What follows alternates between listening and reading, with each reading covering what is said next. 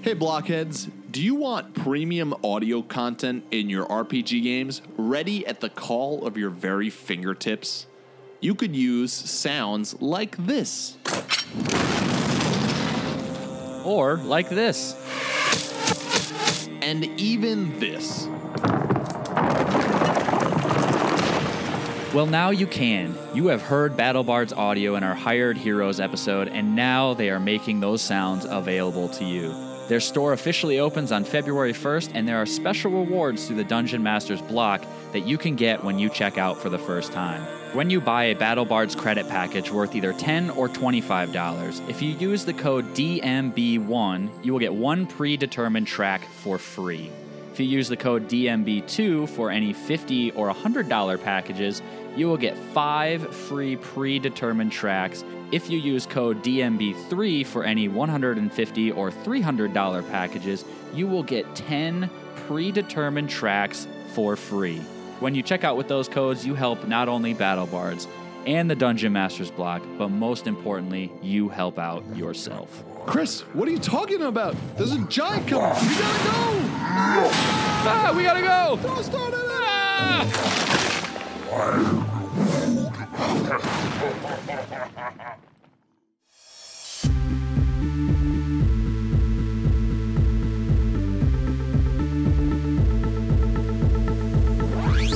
Welcome back to the Dungeon Master's block, the place where we come together to talk about the Dungeon Master, the most important person in the game, the only person capable of playing God, killing characters, and lowering the egos of all their players at the table.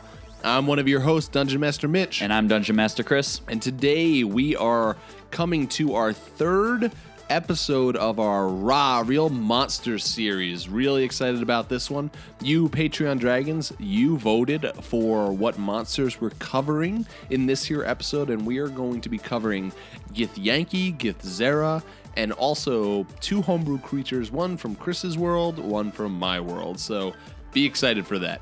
But before we do that, of course, we are going to jump into some 5-star reviews. So, Chris, what's our first 5-star review? All right, so our first review comes from Shower Bear.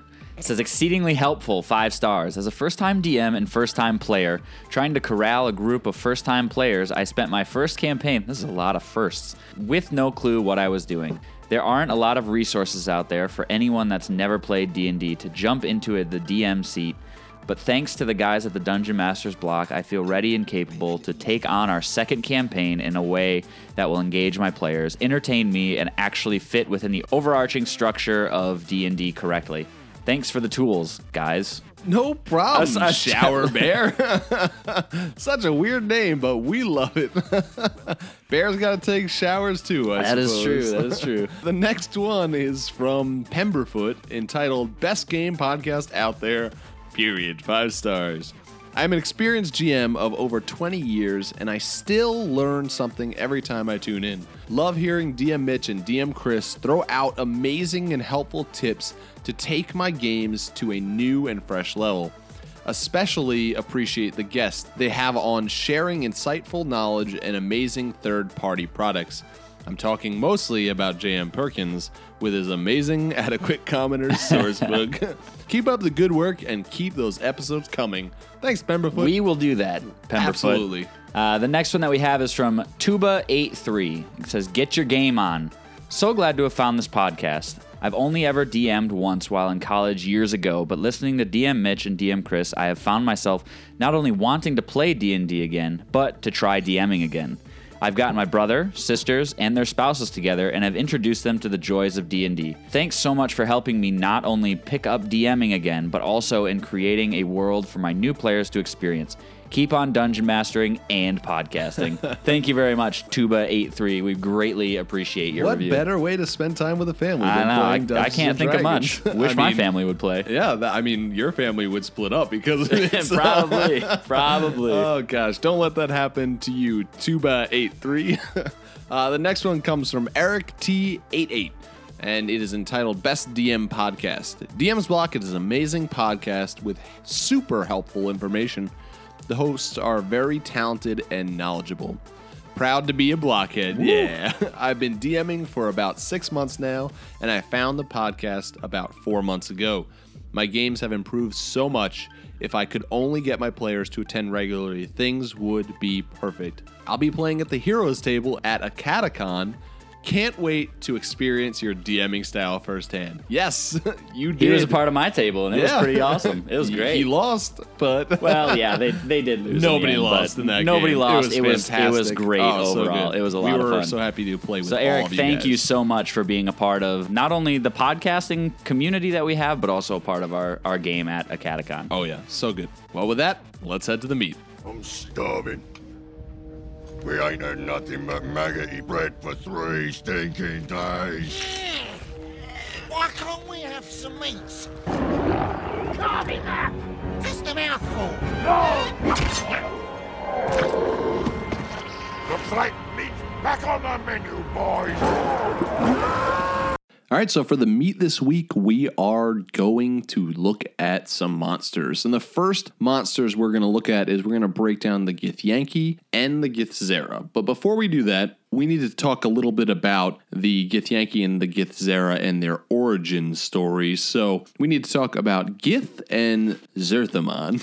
So Gith and Zerthamon were leaders among the Gith people. Before they were the Githyanki and the Githzera, they were one race that were both enslaved by the Illithid. Your favorite creatures of all time. Mind Flayers, man. And so there were like countless failed rebellions against the Mind Flayers to free themselves until one day a great leader with the name Gith arose, and she started to lead this rebellion against the Illithids because, as most races that are enslaved for any period of time, got sick of being taken over by these overlords and enslaved and forced to do their bidding in whatever ways they were forced to do that. And so she led these people in a rebellion that eventually freed them from their overlords.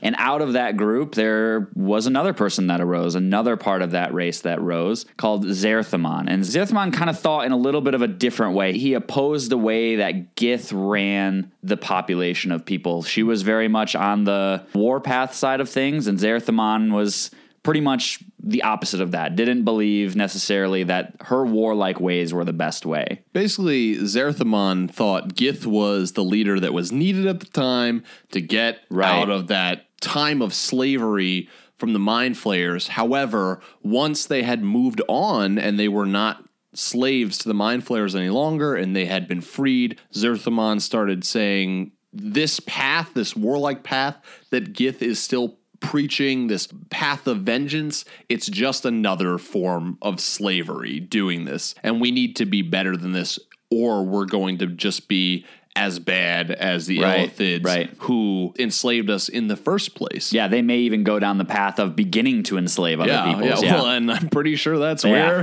the people who followed Gith go. And so they become this one race that, besides this story, there's not much known about their original race, even the name, but they become one race that becomes 2 races. And now these 2 races, the Githyanki and the Githzera, they completely hate each other. And so the Githyanki are those who followed Gith, and the Githzera are those who followed Zerthamon. So that's kind of the backstory. We're going to break down the Githyanki and Githzera a little bit more than that. So let's first talk about the Githyanki. And so the Githyanki are one of the creatures, because of this backstory, that have been around since the beginning of Dungeons & Dragons. They've been around since the first edition monster manuals that came out all the way to the present. They're there again in the newest 5th edition monster manual as well. And they're considered to be one of the most classic D&D monsters, up there with the Illithids, up there with the Beholders. They're the ones that, when you think of D&D, these are the type of creatures that you think of. And they're also considered to have product identity with Wizards, which means they're not going to appear in any other sorts of role-playing games. Pathfinder doesn't have them. Any of the other role-playing systems that are out there will not be able to use the Githyanki. They were created by Charles Stross, and the name was borrowed from one of George R. R. Martin's sci-fi books, Dying of the Light. Although George actually, from what I read, did not know it was borrowed until 10 years later. Really? Yeah. Wow, I was not aware of that, but that's really interesting. Borrowed, quote, I wonder unquote. if he gets like royalties for that name. That'd be now. interesting. That would be Yeah. interesting. Who knows? Maybe that's why he became so I'm famous. sure that he's so filthy rich from Game Yeah, of Thrones, between, the TV between show all of the TV especially, shows and the anyway. books that have sold, and yeah, I'm sure he's doing fine. But most of the time, the Githyanki are seen as lawful evil. As far as what kind of creature they are humanoids, they're extraplanar. So what are the special abilities that if you're using a Githyanki as a monster that is fighting your adventures, what can you expect from the Githyanki? Well, first of all, when we're talking about both of these creatures, they're both psionic creatures. And so they have spell casting ability that is rooted in their psionic powers.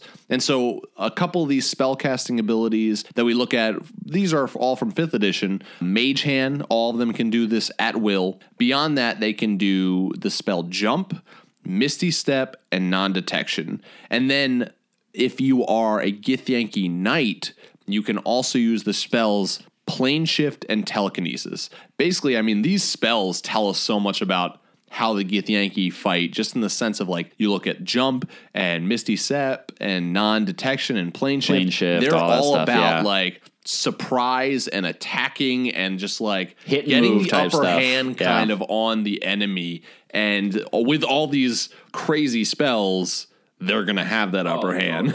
These are feared creatures. Yeah, and I would imagine that there would be some sort of confusion element that they're trying to disorient and confuse them by popping into existence here and then, misty stepping somewhere else and hitting somebody else and, flanking and all that stuff. They're trying to get the upper hand with these battle techniques. So beyond the spells, they have these swords, these silver swords that the knights, the Githyanki knights, are able to wield. And so these are considered magical weapons. They deal, besides their normal damage, psionic damage.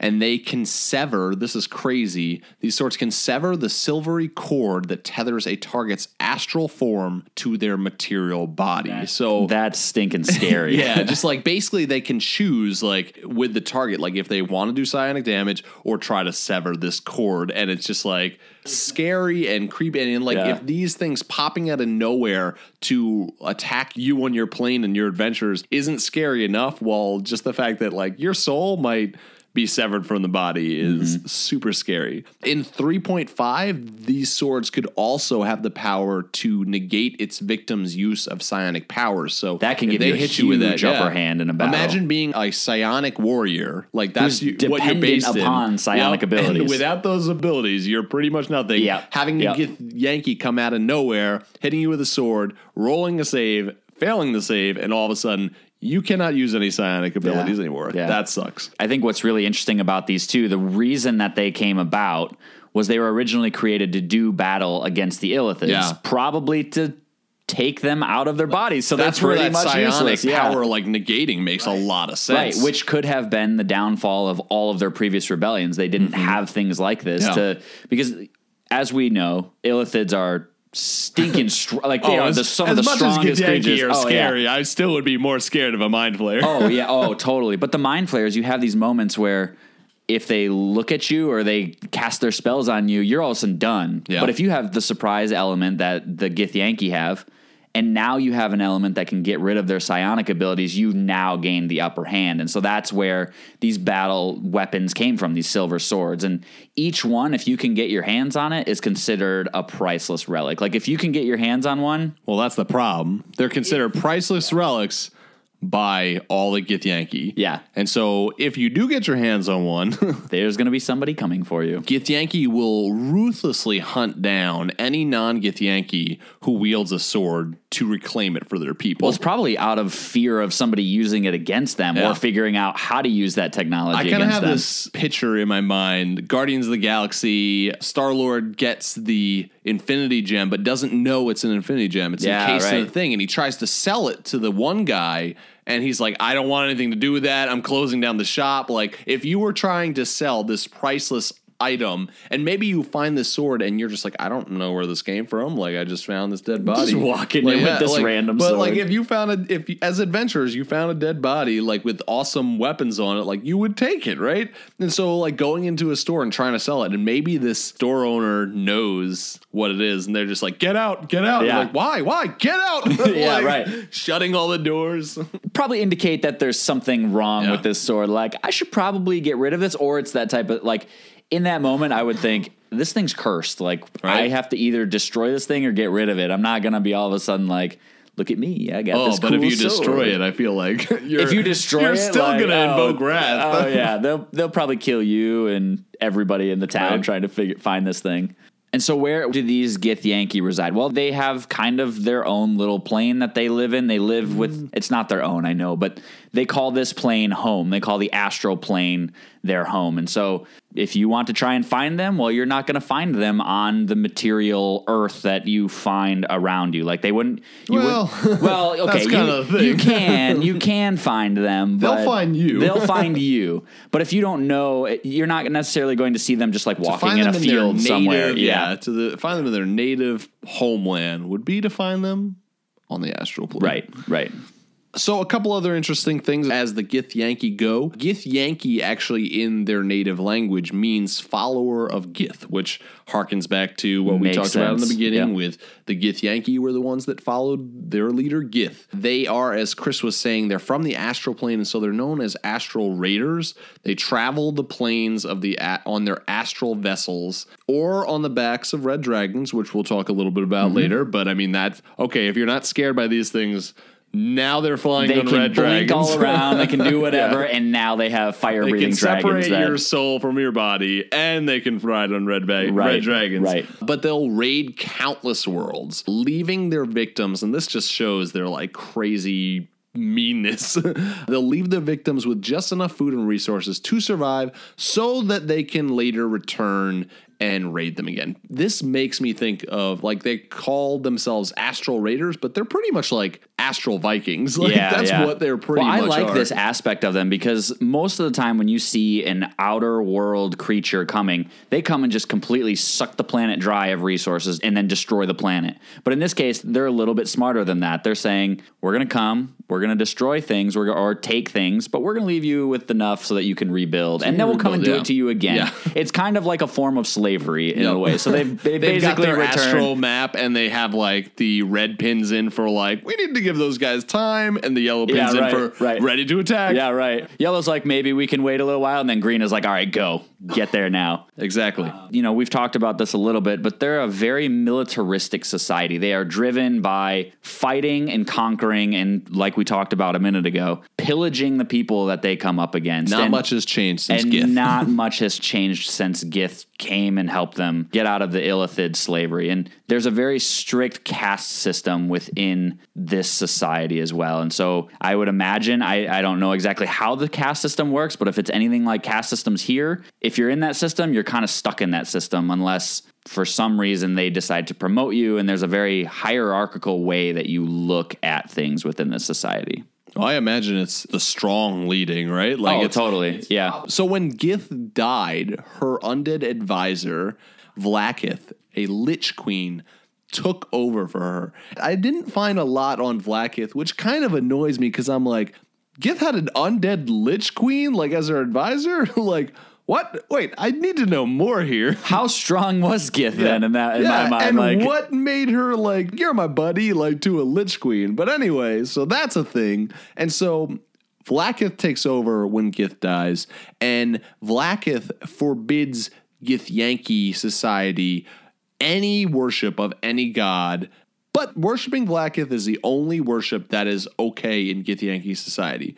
And so Githyanki don't worship gods. In fact, in their astral floating islands world, they will sometimes build cities on floating dead gods that are just like floating around in the astral plane to just further the fact that they're just like, we have no respect for the deities of mortals. And it builds upon that. Every worship has to be to Vlaakith. It's like, we're not only going to worship Vlaakith, we're going to make homes out of these dead gods, which is just like kicking somebody while they're down, essentially. On top of this, as we said before, there's probably reason to hate the Illithids, but these people are extremely xenophobic. They cannot stand anybody else that isn't a part of the Githyanki society for the most part. As you can imagine, they hate Mind Flayers and Githzeri the most. One, because they were former slaves of them, and the other because they split off and became their own race. And they are merciless when it comes to running into anybody that isn't a part of their society. So let's talk about this. They ride on the back of red dragons. How did this happen? Well, during the time that there was the rebellion led by Gith against the Mind Flayers, she sought out allies to help her. Because, I mean, Mind Flayers, dude, you can't beat them alone, right? Even if you have the swords, like, there's no way that you can still expect to take them. Yeah, it's still going to be really difficult. So Vlaakith advised her to seek out Tiamat's help.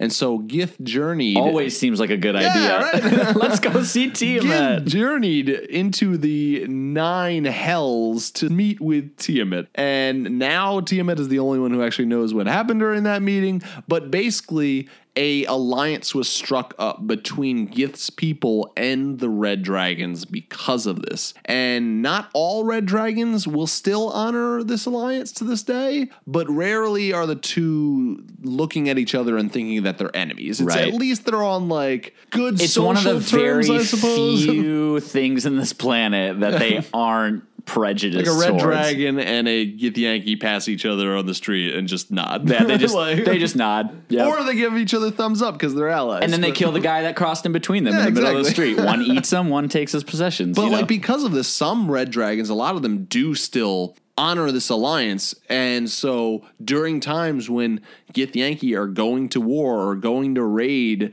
a world, they might appear on the back of red dragons. And like we said earlier, if Githyanki weren't scary enough, put them on the backs of red dragons, and there you go. You have nightmare fuel for a long time. Yeah.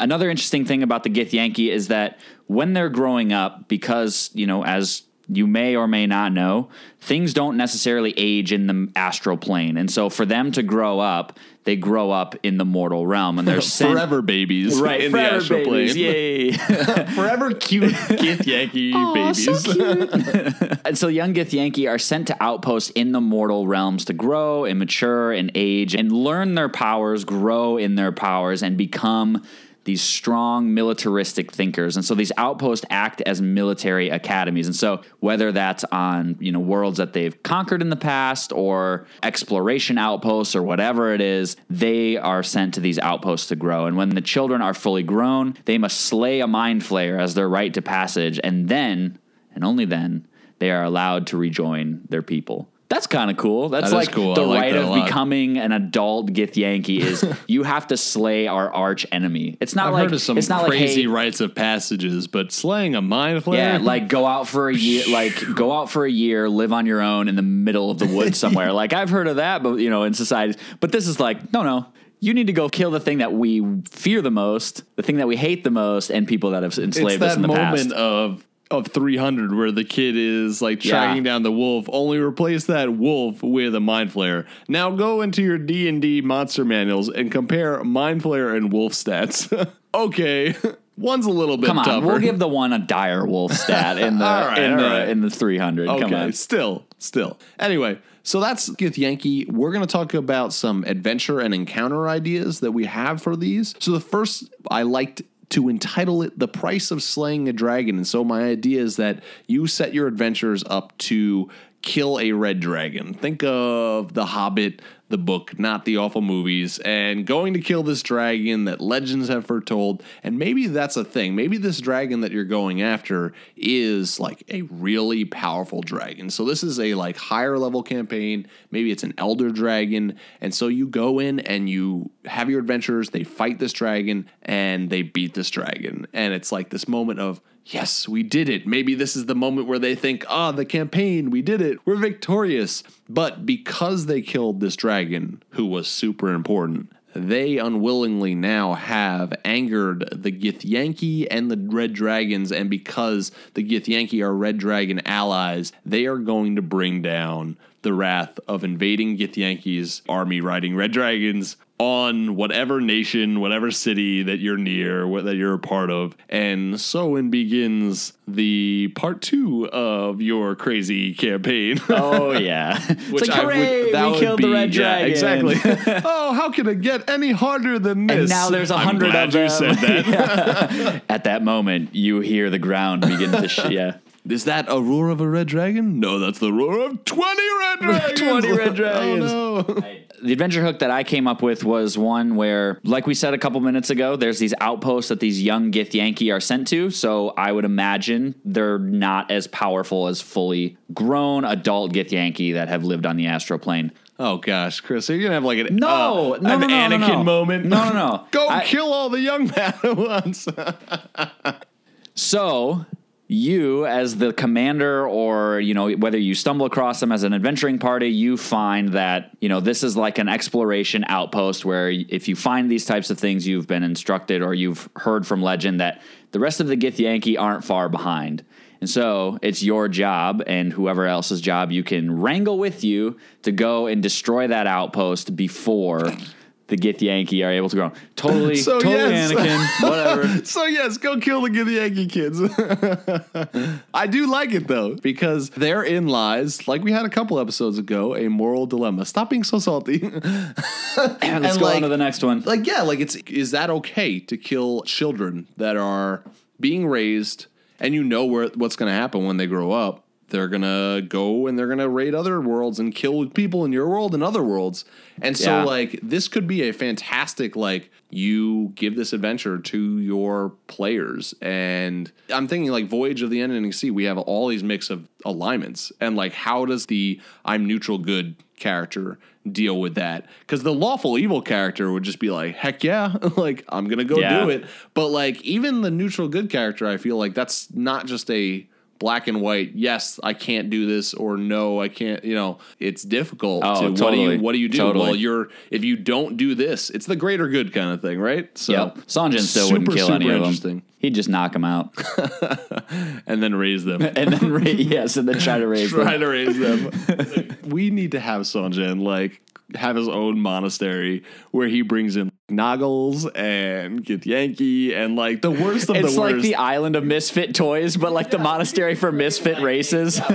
Yeah, you need to, like, talk with the prison system and, like, create this reformation program. And that's maybe he'll talk with Smitty Witty Wergerman Jensen from the Riders of Shemesh. Oh gosh. Another adventure idea is looting the dead Githyanki. And so we talked a little bit about this, but those silver swords that are so important to them, like, what happens if you come across a dead Githyanki with sword and armor and all? And okay, like, maybe your players have heard about Githyanki before, especially if they're like seasoned players, they've played a lot. But really, don't say you come across a dead Githyanki. Say you come across a strange creature. Like, and if they want more details, give them more details. But if somebody goes like, "Oh, it's a Githyanki," be like, "Yeah, but does your character know this?" Because you've never experienced Githyanki, probably in most campaign I would imagine settings.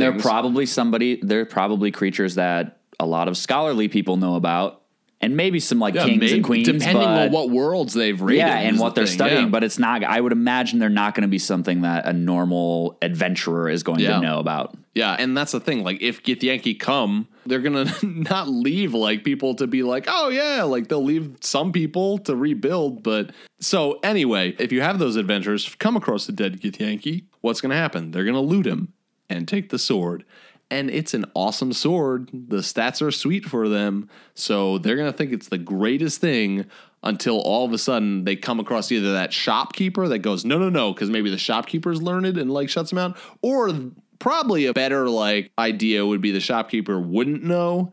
And then maybe just they do as a sell silver it. sword. Yeah, maybe they do sell it, and then that town gets completely Or it's attacked. like that moment where it's like you're passing through the city. And it's like, I can't do anything with this sword. I got a better one. You sell it, and as you're leaving, you see the town just go up in flames. Dragons like, with these strange creatures flying. You just see this portal open up, and these things just come flying out. Exactly. Do they attack you on the road because you keep that sword, or if you sell it, they're gonna, like, come after that town? Yeah. And that's the thing. Like, I don't think Githyanki are gonna come into a town and be like, all right, guys, just kill kill that shopkeeper and take the sword back. No, they're going to be like, all right, while we're here, we might as well raid this place completely, and we're already pissed. So it's just that feeling of like, oh, that's our fault kind of thing. We have to make this better, don't we? Would be a great adventure. Yeah.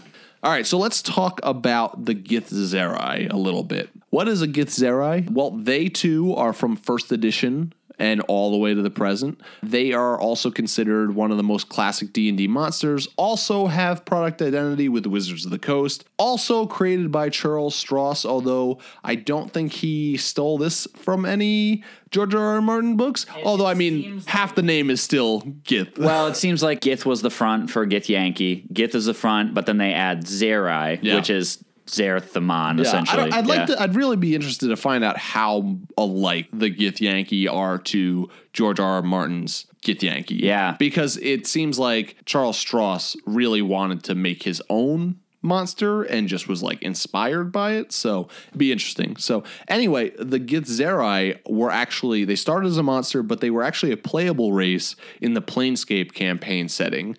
And they are usually lawful neutral.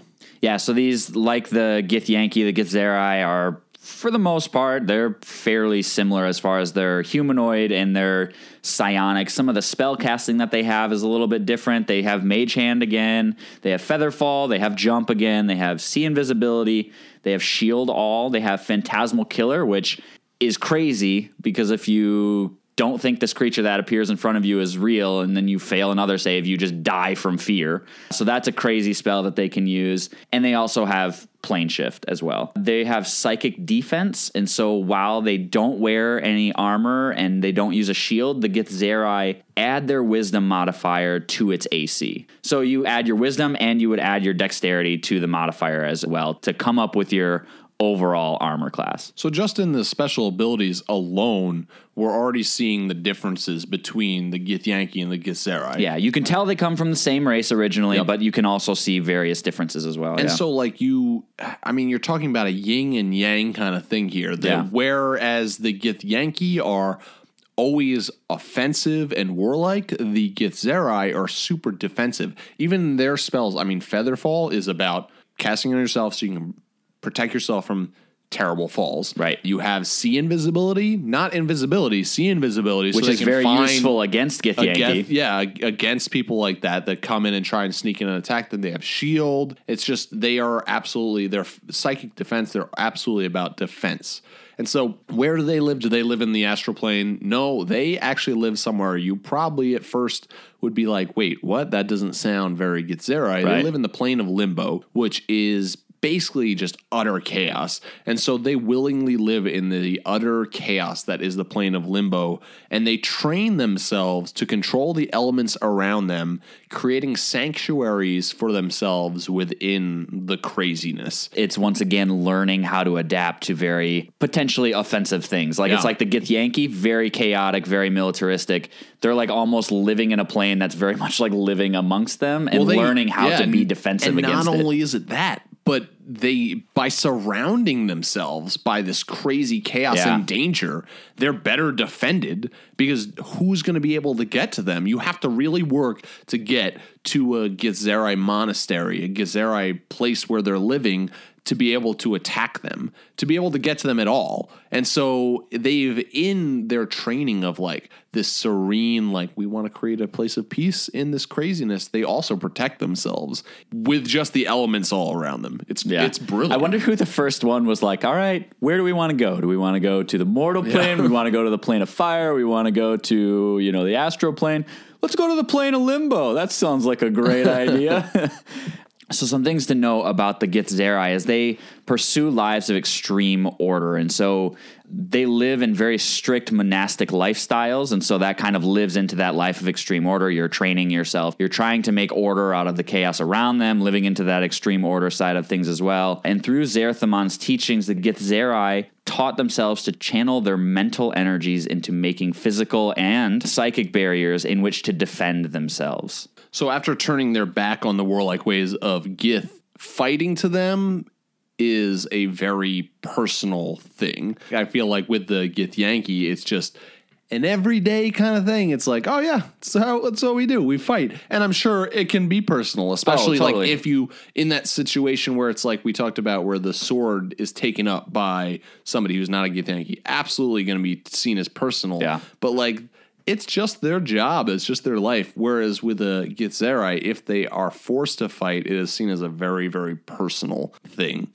So their society is ruled by the wisest of their teachers and the most skilled of their psychics. They greatly honor heroes and teachers of the past, and they would learn from their virtues. I imagine there's like books that these teachers and these leaders among the Githzerai have written, and that they go through like Aristotle and things like that for us. Like they read up on them, and they try to live their lives by the philosophies that have been passed down by the people who came before them. Which is pretty cool. I feel like this could be like the ultimate goal of Sangen.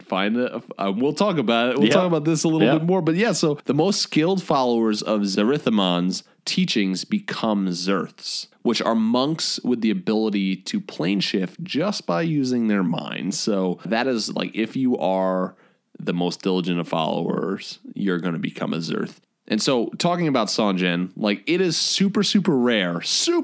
However, there have been some mortals that seek out Githzerai monasteries in the plane of Limbo to try and become students of these Githzerai monks. Which seems like a really cool idea, and I'm contemplating that for Sangen after learning about that. I mean, here's the problem. But at the same time, I don't have know not if encountered the world of Atos yet. Right, So. and the other thing, I didn't even know that, but the other thing was like, I don't even know if he would know who the Githzerai are. Exactly. Is the That's other the hard part. thing. It'd be sweet.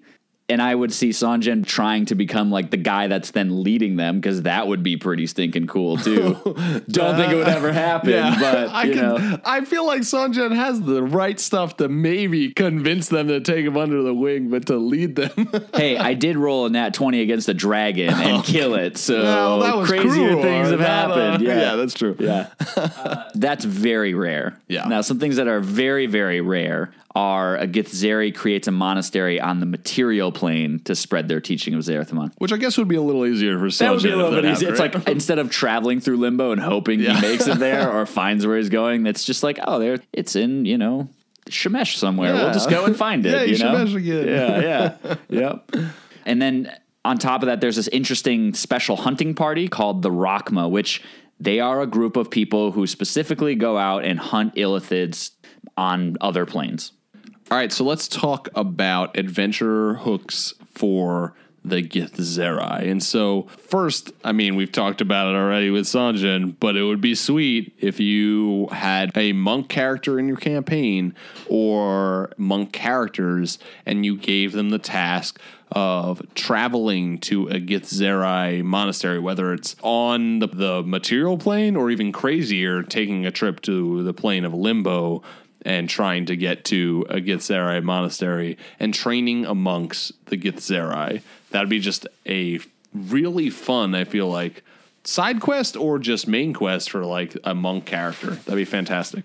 All right, so my idea is, what if you were a monk that wherever you were ended up stumbling upon this ancient book that had this writing that you had no idea what it was, and you take it to a linguist or somebody who is able to translate this book, and you figure out it's like this teaching of Zerithamon, of the monks that live in the plane of Limbo. Somehow it got lost, somehow it found its way to the mortal plane, and you start learning from this book. Now, we've talked about how the Githzeri sometimes, in a very, very rare occasion, create a monastery here on the material plane to spread the teachings. What if you were a human or an elf that found this book, learned it so well, and then you were the person that created a monastery on the material plane instead of it being a Githzeri coming and creating that monastery within the plane? And so somebody shows up, or you show up at this monastery, and hey, it's Githzeri teaching, but it's not a Githzeri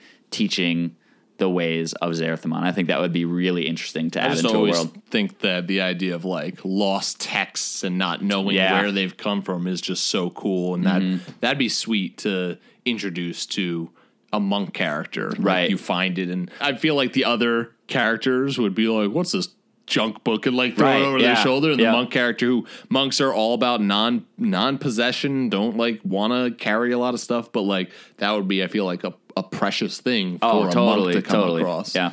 Another idea is it would be sweet to put your players into a battle against mind flayers that was like way, way high up in challenge rating and just like impossible for them to win.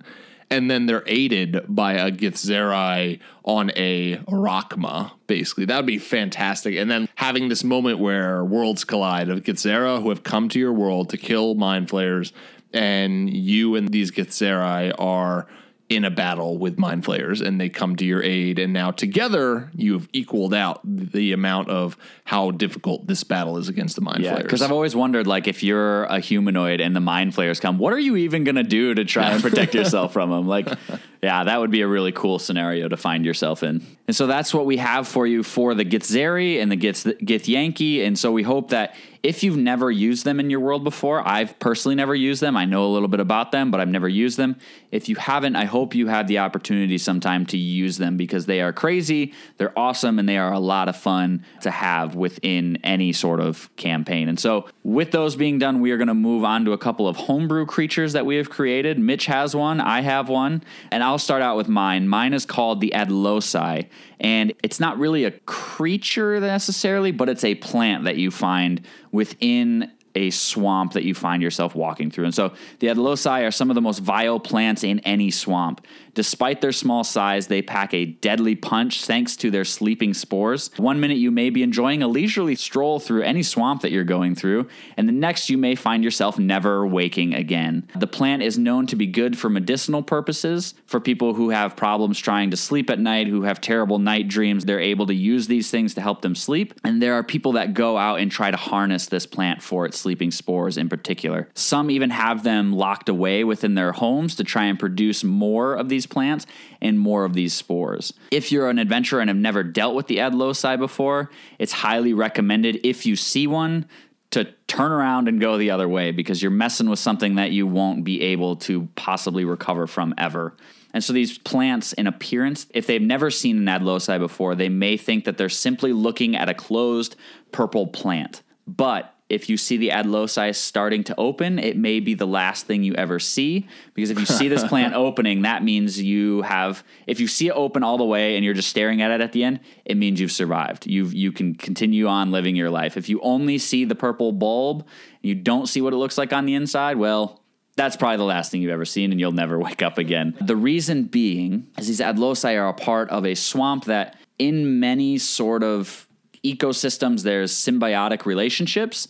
And so this plant, the Adlosai, finds itself in a mutualistic symbiotic relationship with the moving moss. And so you guys have come across these moving moss before. They suck. These plants, you guys were sleeping already, but these plants, Zyvir moved into a position where he was within the range of these plants to open up and put somebody to sleep. You guys were already asleep. He survived, but because the guy said, don't believe what you see, he just kept right on seeing what he was seeing. And so these plants shot their spores out. You guys were already sleeping. You just kept on sleeping through the night. He just kept on sitting there watching you guys sink lower and lower. And this moving moss that they have this mutualistic relationship with slowly sucks these creatures down within the moss because of the help of the Adlosai. Once they're inside, they have like a stomach underneath this moving moss does, that have these little lizard creatures called the Nahi that help devour and break down these creatures as well. We didn't get to that point. You didn't thankfully. get to that part, yeah. And so sometimes people wake up inside of the stomach, sometimes they don't. But these Adlosai are in patches. There's usually about 10 of these plants as well that have roots that go into the stomach as well. And so they get nutrients from these decomposing creatures within the moving moss, as well as the Nahi surviving and getting their nutrients from them as well. So these are the things that put us to sleep, although these are we the things never that noticed them. Yes, yeah. Because you guys that we were already looking sleeping for plants. didn't notice it. Yeah, but because Zyvir moved within a range of them, they shot spores out. You guys were already sleeping. I kind of took all the craziness that happened as like some weird arcane effect of the area, but it's just plants messing with their minds. Plants messing with your minds, yep. And so they have this sleep spore that's a part of them as well that helps put creatures to sleep. And so when a creature passes within 20 feet of the Adlosi, it opens its petals to reveal a long stem that emits these sleeping spores from within. As the spores descend upon the victim must survive a spell save or fall unconscious for 6 hours. So that's what those sleeping spores do. That's why they're harnessed for people to use for, people who have night terrors or whatever to help them try and sleep a little bit better. There's this saying about the Adlosi by the alchemist for the Lord King Foric Granic. The guy's name is Ragnall Beckwith. He writes, "The Adlosi looks like a flower you would give to your wife. It is pleasing to the eye like her. It smells nice like her. But unlike her, this plant will kill you." Yeah. But unlike her, this plant will kill you. Nice. So that's the little saying that he has about this plant. And so that's the Adlosi. So you can feel free to add those however you want. I did create a couple of plot hooks for you if you do want to use these. The first one would be you are recruited by, whether it's an alchemist or a lord or whoever, you're recruited to find some of these Adlosi in a nearby marshy area. The man or woman, whoever sent you, gives you a mask that they say will protect you from the sleep spores that it emits. As you're traveling, you finally find them. As they open, you find yourself becoming drowsy and you fall into a deep sleep even while wearing the mask. You awake in the belly of the green moss as they're in this mutualistic relationship. You realize that you're not alone in there. You run into these Nahi. You have to try and fight your way out of this belly of the great moss as you see your armor starting to deteriorate, see your boots start to deteriorate because of the acid that's down there. And then when you get out, you have to figure out what you're going to do about the person that gave you the wrong mask or a mask they realized wasn't going to work, because it seems like they were simply trying to get rid of you for some reason. So you'll have to go back and try and figure out why they did that, who was really behind it, things like that. The next one that I have is you're a part of an assassin's guild, or you're a part of like a mercenary guild for some reason, and you find yourselves in the lower ranks of this guild. You think that because you've heard this rumor about what the Adlosi can do, that procuring some of the Adlosi sleep spores would help you get promoted, because you're able to capture people easier. You wouldn't tell people about your technique of how you're sweet for an assassin. Yeah, or you're not telling people how you're able to capture these people so easily. I see an assassin even like wanting to keep one in their secret room or their guild, wherever it is. People, they some like people are plant known them. to do that. Yeah. Totally, yeah. Yep. So with this plant, you would be able to do some pretty miraculous things that nobody would be able to figure out how you were doing them, and it would help you begin to move up the ranks, I would imagine, within this guild as well. And so the last one that I have is an alchemist or wizard of some kind has gone completely crazy and has become obsessed with the Adlosi. He has begun casting spells that help this plant multiply rapidly. And so I would imagine you're next to a marsh, the city or whatever, and the people from the nearby town are beginning to see this plant creep closer and closer to the city. They try burning them, they try cutting them up, they try destroying them by any means necessary, but they keep coming back and they keep growing faster and faster until they eventually reach the city. And so you, as an adventuring group, would have to try and figure out why this is happening, where it's coming from, who's behind it, whatever, and try and put some stop to it before this plant just ends up taking over this city. Those are the adventure hooks that I had for the Adlosi. Feel free to use this plant. You can come up with more in-depth stats about this if you want. I gave you a little bit of an overview about them, but feel free to use this plant in whatever capacity you see fit in your world. As a DM, I love plant monsters. As a player, I always hate fighting plant monsters. Because you don't know that they're actually monsters, right? That they can surprise you, but then they always have some terrible like status affecting attacks, and it's like this thing. I have it as like, it's got like next to no AC. It's got like 2 health, so it's like super easy to defeat. But you don't know it's a bad thing. You see it as like a pretty plant that you might not ever wake up from again. Yeah. So Mitch, what do you have for yours? So my creature is called the Armored Adapter. And so Armored Adapters are magically enchanted golems owned and created by only the most powerful wizards. Adapters are usually used as guards, whether that means they guard very, very powerful items and treasures, or their masters themselves. The greatest ability of an armored adapter is their ability to learn from their opponents. Their magical metal body warps into whatever shape needed to fight an enemy. This can mean that their arm can form into any kind of weapon or tool, or even that their armor can gradually become denser and denser for better defense. And so only the most powerful of wizards can create these things. They are made out of adamantine armor, so part of their special abilities would be, one, they have, of course, construct traits because they are constructs. They have damage reduction because of their adamantine. They have dark vision. They have low light vision, just to cover all bases. Right. And beyond that, they have metal morph, which is their ability to change. Basically, the metal in their body is magically enchanted, so it becomes like a liquid and then reforms into whatever is needed at the time. So that means their arms can change into any kind of weapon. They don't carry on weapons. It just looks like big metal arms, and then all of a sudden their arm is formed into a big long blade or an axe or a huge tower shield, whatever is needed in that moment. But along with that, it can take a full move action, and it can also basically starts plating itself up with magically enchanting its armor to basically almost like become like an armadillo. And so like with every time it does that, its AC goes up by 2. So eventually it's like you're fighting an impossible you're battle. Not going to be able to and do that's the anything thing. to I it. built this thing is not something that I'm throwing out there is to be like, oh, you're playing level 5? Use this thing. But like, so then there's magic absorption. And of course, a wizard would be afraid of another powerful wizard coming along and using spells against them. And so the golem has basically this magical core. Think of it as like Iron Man's heart core, only this thing sucks in any negative spells, any harmful spells that would be cast upon the adaptor, and it stores it to be used at a later time against whoever it wants to use it against. Very cool. So it's basically like a controlled reflect, which is super scary. So it's like if you're a physical fighter, you're going to be having a really difficult time, probably die against this thing. If you're a magical fighter, you're going to probably die against this thing. However, the one thing that does affect it is rust attack. So a rust monster coming up against this thing, if you had a bunch of rust monsters, you can probably beat an armored adapter. So I just imagine some guy trying to corral tons of rust monsters like, to go into this beat place. this armored adapter.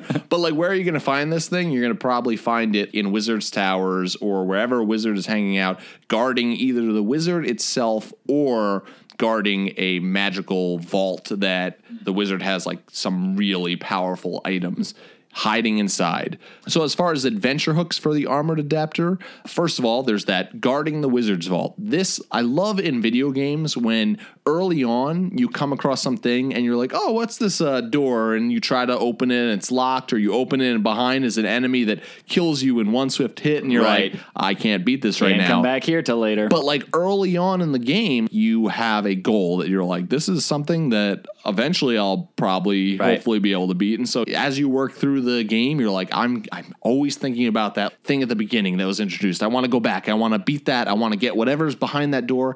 And I think it'd be fantastic to like in the beginning, the first night of a campaign, there is a vault that's guarded by a armored adapter. And it's like you set this up as, and maybe you see somebody try to break into the vault and you see the arm change into a sword. They use spells against it, absorbs it, shoots it back at him. He just comes down and kills them. And it's like, well, those thieves died. Yeah, right. But like you as your players are going to go, maybe someday I can come back and I can try this. If you're crazy enough, you might have that ambition that's like, that's my ultimate goal in life. I know I am going to defeat this. We have players that would absolutely be like, I want to come back and as steal a player, from that thing. I would totally be like, I totally want to come back with that. All be about that. Oh, totally. But if I was the actual, like it was me in real life, I'd be like, nope, never coming back again. But because I'm just not having going to that die, armored adapter standing there, be like, nope, that's guard enough. That's pretty You cool. can leave the door unlocked. Yeah. Another thing that you could do is build the adapter, and I have created stats for this. Maybe I'll throw it on the Patreon Dragon thing. I'm not going to make any promises. I always forget about those things. But you can make your own stats for them and build an armored adapter. It's going to take a lot of money, it's going to take a lot of time, and it's going to take a lot of magic. Once again, only the most powerful wizards can make these things. And another thing that would be cool as an adventure hook is if you were in the middle of another impossible battle and a wizard, a powerful wizard that's a friend of yours, all of a sudden a armored adapter comes out and basically turns the tide of the battle and starts completely clobbering the enemy. Whatever they're using, they're shooting tons of arrows at you. All of a sudden, there's a tower shield blocking everybody. He's using a giant sword to swipe everybody down. It would be fantastic. So I like the armored adapter. I like the idea of a giant golem that can basically morph its metal body into whatever it needs. That's pretty cool for battle. So those are our two creatures. We had the Adlosi and the Armored Adapter. Feel free to take those two and use those in your campaigns however you see fit. Adapt them, change them a little bit, whatever, however you see fit.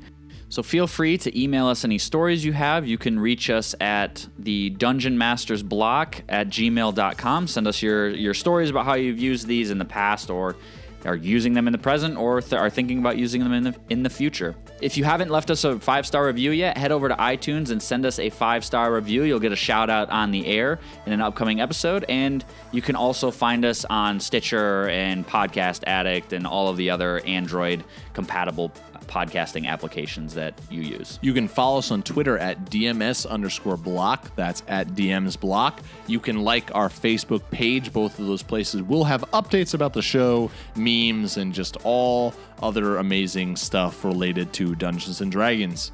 We have a Patreon member shout out of the week, and this week's shout out goes to Travis Middleton. Hey, thank you, Travis, so much for your contribution. Travis is a feared silver dragon. So fear him as you see him streaking across the sky. And if you see him on the forums, I'm not sure if he is on the forums yet, but feel free to say hello to him there as before well. He gets arrested for streaking across the sky. Dragons, don't dragons streak all the time? Thank you so much, Travis. With that, we are going to close out this show. We thank you so much for listening to, once again, to the Dungeon Masters Block, the place where we focus on the Dungeon Master, the most important person in the game, the only person capable of playing God, killing characters, and lowering all of the egos at the table. Have a great night, everyone. On Dungeon Mastering. Interrupting See you cow. later. Moo.